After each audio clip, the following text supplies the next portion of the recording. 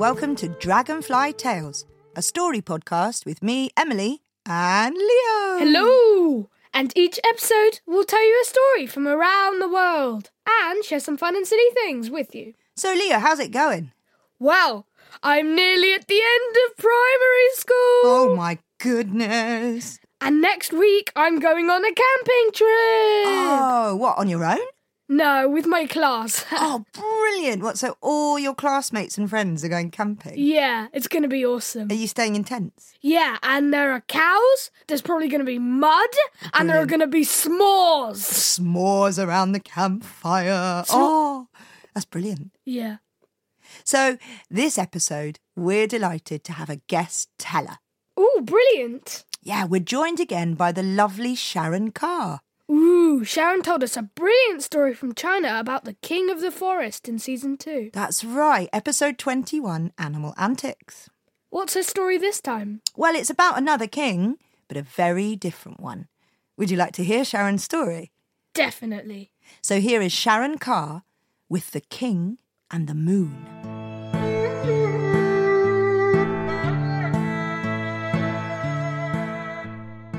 There was once a king, but he was not an ordinary king. He was known as I must have everything king. And he did have everything, but it wasn't enough. He had many beautiful palaces to live in, so many that he had a different bed to sleep in for 365 nights of the year. He had a beautiful, talented, loving family. He was handsome. He was rich, with so much silver and gold and beautiful jewels. He had power, and he wore robes of rich fabrics that were colored in an array of rainbow colors. He had everything, but it wasn't enough. And one night, when he was sitting by one of the windows in the palace, looking out into the dark, dark sky above, he saw the moon shining there in the sky in a pearly glow of light. It seemed to be looking down at him as he gazed upwards at it. It cast a spell over him. He slowly raised his hand and pointed his finger at the moon, saying, I want that. He jumped to his feet. He ran out of the room and ran up the spiral staircase that led to one of the highest towers in the palace.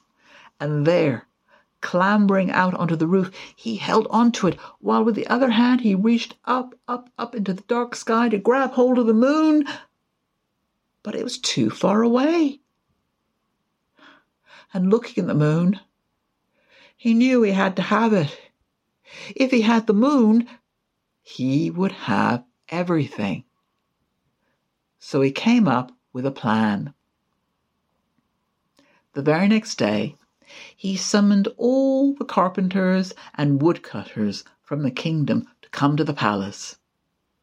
They obeyed him, and all trudged into the throne room, clutching their saws, hammers, axes, and chisels. There, on arrival, they found the king waiting for them. He looked magnificent. He wore a robe of rich sapphire blue velvet.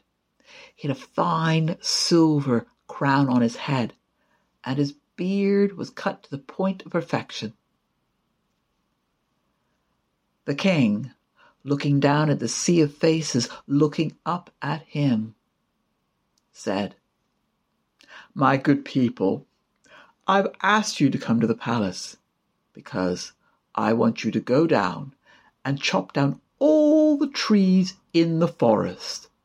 Then you are to come back to the palace and you are to make me a tower, the highest tower made of wooden boxes, because, and he slowly raised his hand, and with his finger he pointed upwards, you are to make it as high as the moon in the sky above, because I want that."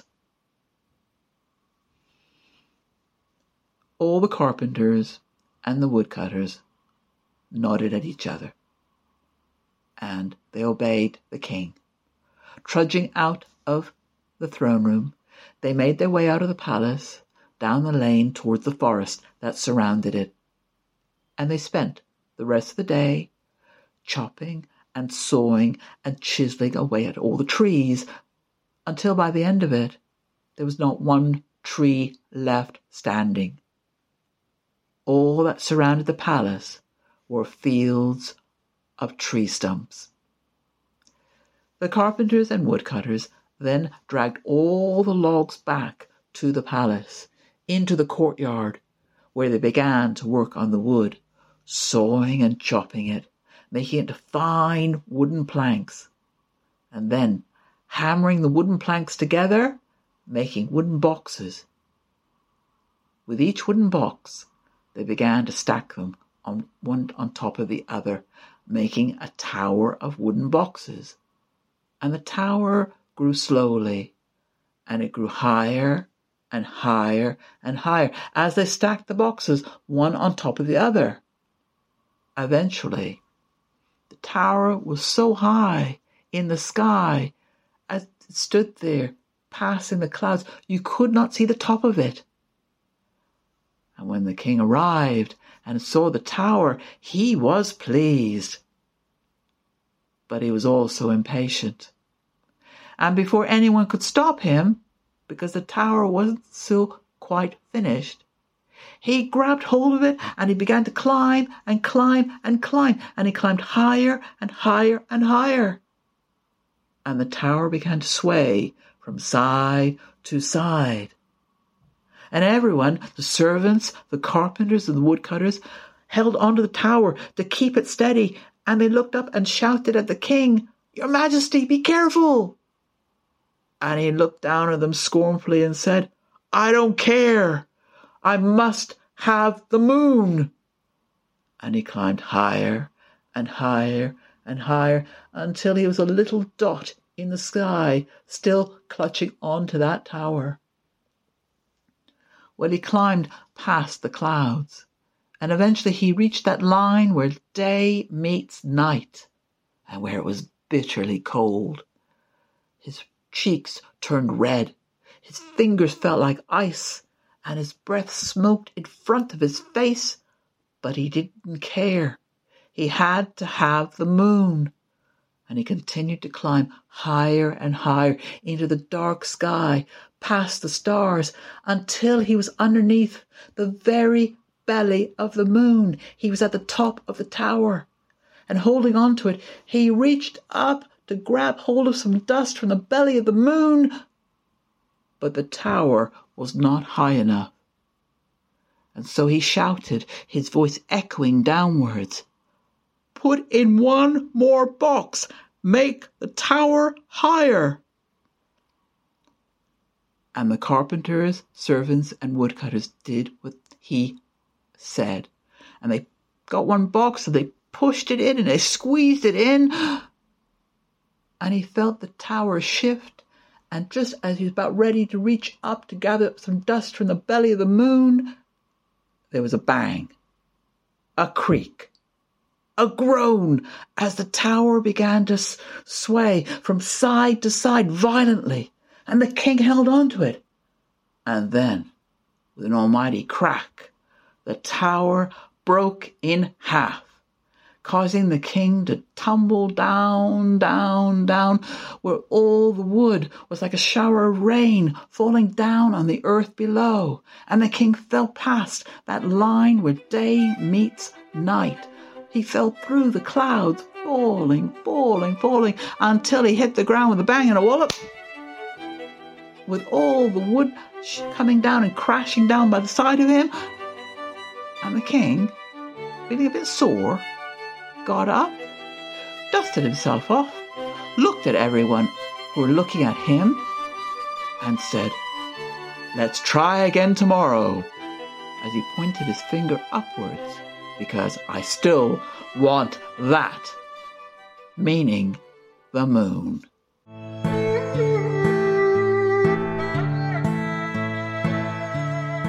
So, Leo, did you like Sharon's story? Yeah, I thought it was fantastic. What was your favourite bit?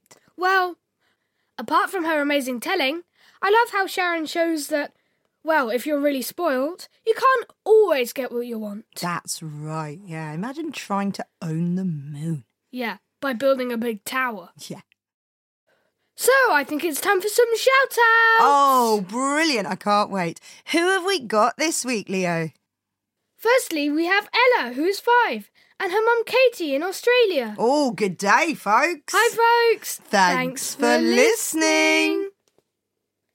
Next, we have Hamish, who is 8, Gwendolyn, who is 5, and Enid, who is 4, in Canada. Hi, Hamish. Gwendolyn and Enid. Hi, Thanks Enid. for listening. Thanks for listening. We also have a shout-out from Leo and Luna to their friend Regitza in Denmark. Oh, so hi, Regitza. Hi, Regitza. From Leo and Luna. Thank you for listening. Thanks for listening. And finally, here's a shout-out to Maliki and storyteller Nula in Philadelphia, USA. Hi, Maliki. Hi, Maliki. Hi, Nula. Nula. Thanks for listening. Oh, amazing.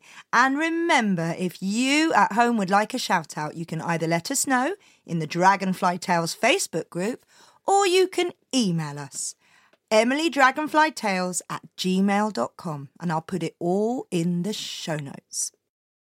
So, Emily, what's your story? Well, Leo, my story is a tale from Mexico. Ooh, we haven't done a Mexican tale before. I know. Mexican and Mexican-American folk tales are wonderful. They're full of transformations, tricksters, animals and religion. Which is why our story today features a very wicked character. Can you guess who it is? Can you describe them? Traditionally, this character's skin is red, with horns on the top of his head. Sometimes he has wings and a whiplash tail, and he likes it very, very hot. As in burning hot? Oh, yes. It's the devil! Yes, and the devil loves to trick people into giving up their soul to him.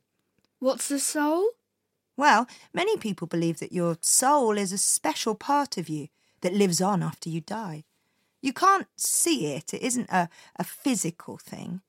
Some believe that your soul continues on after you die and becomes part of the universe, or even goes into a different body and lives a whole new life as something else. Like a cat or a beetle? Yeah, or even a tree. Whoa, do trees have souls? Maybe. Others believe when you die, if you've led a good life and a just life, your soul goes to heaven and to God. And if not, you go to hell and the devil. And my story is about a very clever fellow who manages to beat the devil himself. How do you think we should start today's story? Well, I think we should start Once Upon a Time in Mexico. Excellent.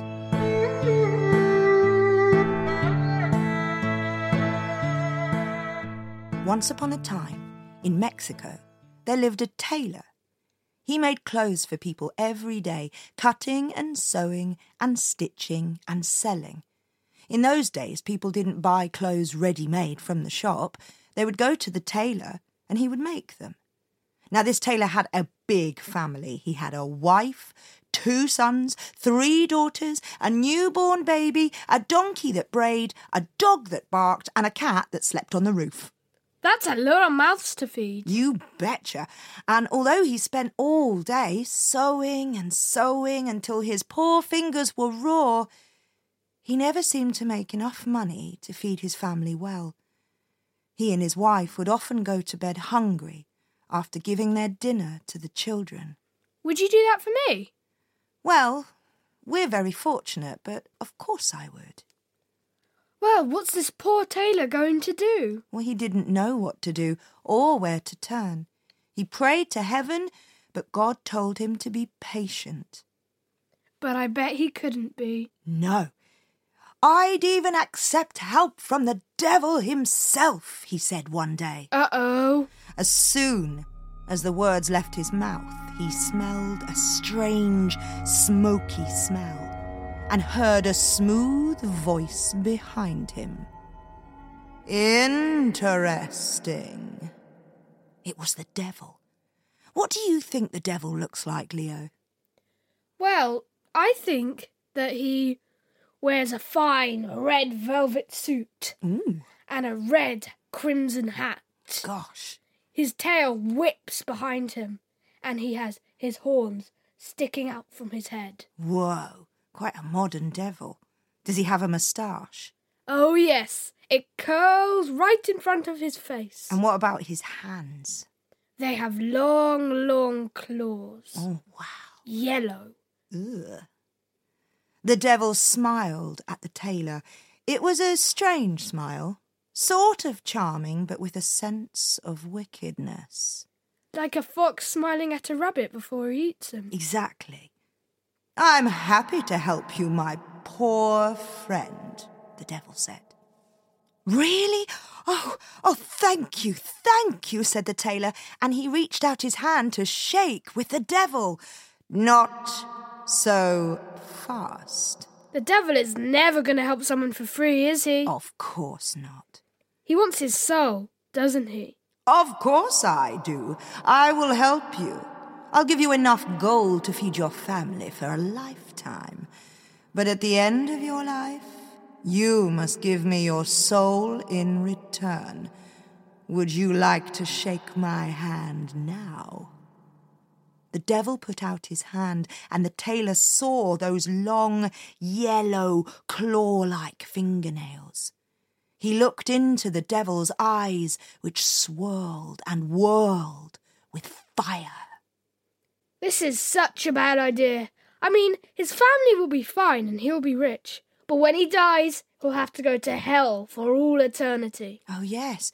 We haven't really talked about hell, have we? What do you think it's like in hell, Leo? Well, I remember seeing it in cartoons. It's always down underground and there's lava and fire everywhere and people crying a lot. But actually, I think hell might be different for every person. So your hell would be having to eat courgettes and aubergine for all eternity. Ha, ha, ha! Yeah. So that's zucchini and eggplants for the American listeners. And yours would be having to wash up rooms and rooms and rooms of dirty dishes. Well, I kind of do that anyway. Oh, sorry. The tailor thought. He thought hard. What if I could beat the devil at a contest? Then I could keep the gold and my soul. He looked at the devil's long, long fingernails. All right, he said, you can have my soul, so long as you can beat me in a contest. What type of contest? A sewing contest. If I win, I get to keep the gold and I get to keep my soul. Go on, said the devil. But if you win, you give me the gold, but take my soul to hell when I die. Sounds good to me. It's a deal. And the devil stretched out his clawed hand, and the tailor shook it. Then the devil rubbed both hands together with delight at the thought of winning another soul. He clicked his fingers. There was a puff of smoke, and a huge bag of gold appeared in front of the tailor. Oh, my! That's enough gold to feed my family for the rest of our lives. Well, a deal is a deal. Let's begin the contest. The tailor brought 2 big piles of cloth, and they both sat down, one in front of the other, to turn the cloth into shirts. The tailor gave the devil a needle and some thread. But his long, claw-like fingers were no good for threading his needle. So the tailor said, Here, why don't you let me thread your needle, and then we can begin the sewing contest. I smell a plan. The tailor threaded the devil's needle with the longest thread he could find. The thread was so long it could have wound round the tailor's house 10 times. Whoa. It was so long it could reach the top of a Montezuma cypress tree. Wow, they're 80 feet tall. It was as long as, I don't know. 4 giraffes stacked on top of each other? Yes! That's crazy. So you can imagine that when he began to sew, the devil's thread kept getting caught up in itself and he had to keep stopping all the time to untangle it. Ah, that's brilliant. But the tailor threaded his own needle with a short thread, and his fingers were so nimble and so quick, and he sewed so fast that it took the devil's breath away. In as much time as it takes to reach the top of Chichen Itza, the tailor had sewed together 50 shirts, and the devil only managed 1. Stupid devil. He also got himself completely tangled up in that long thread around his horns, his nails, his arms, his legs. He looked ridiculous and extremely embarrassed. Blast! Blast! Blast! Does that mean I win? Smiled the tailor. Oh, whatever, said the devil, and he vanished in a puff of smoke, leaving the tailor with all the gold. And his soul. And enough money to feed 2 sons, 3 daughters, a newborn baby, a donkey that brayed, a dog that barked. And the cat that slept on the roof. And that's why, even today in Mexico, when children thread their needles with a long, long thread, their parent will say, that is the devil's thread. The end.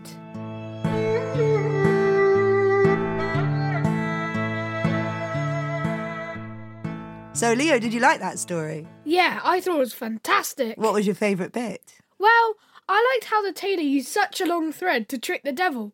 It's such a simple trick, but it worked perfectly. It really did. So that's it for this episode. Thanks to Sharon Carr for her wonderful story, and we'll have another guest teller coming soon. And if you are enjoying our podcast, please leave us a review, and if you can, make a little donation on the website to keep us going. And thank you so much. You have been listening to Dragonfly Tales with Emily and Leo. We hope you enjoyed our podcast, and we'll be back with another story soon. But until then, be careful who you bargain with. There's always a price. And don't play with the devil. He isn't very nice. Bye!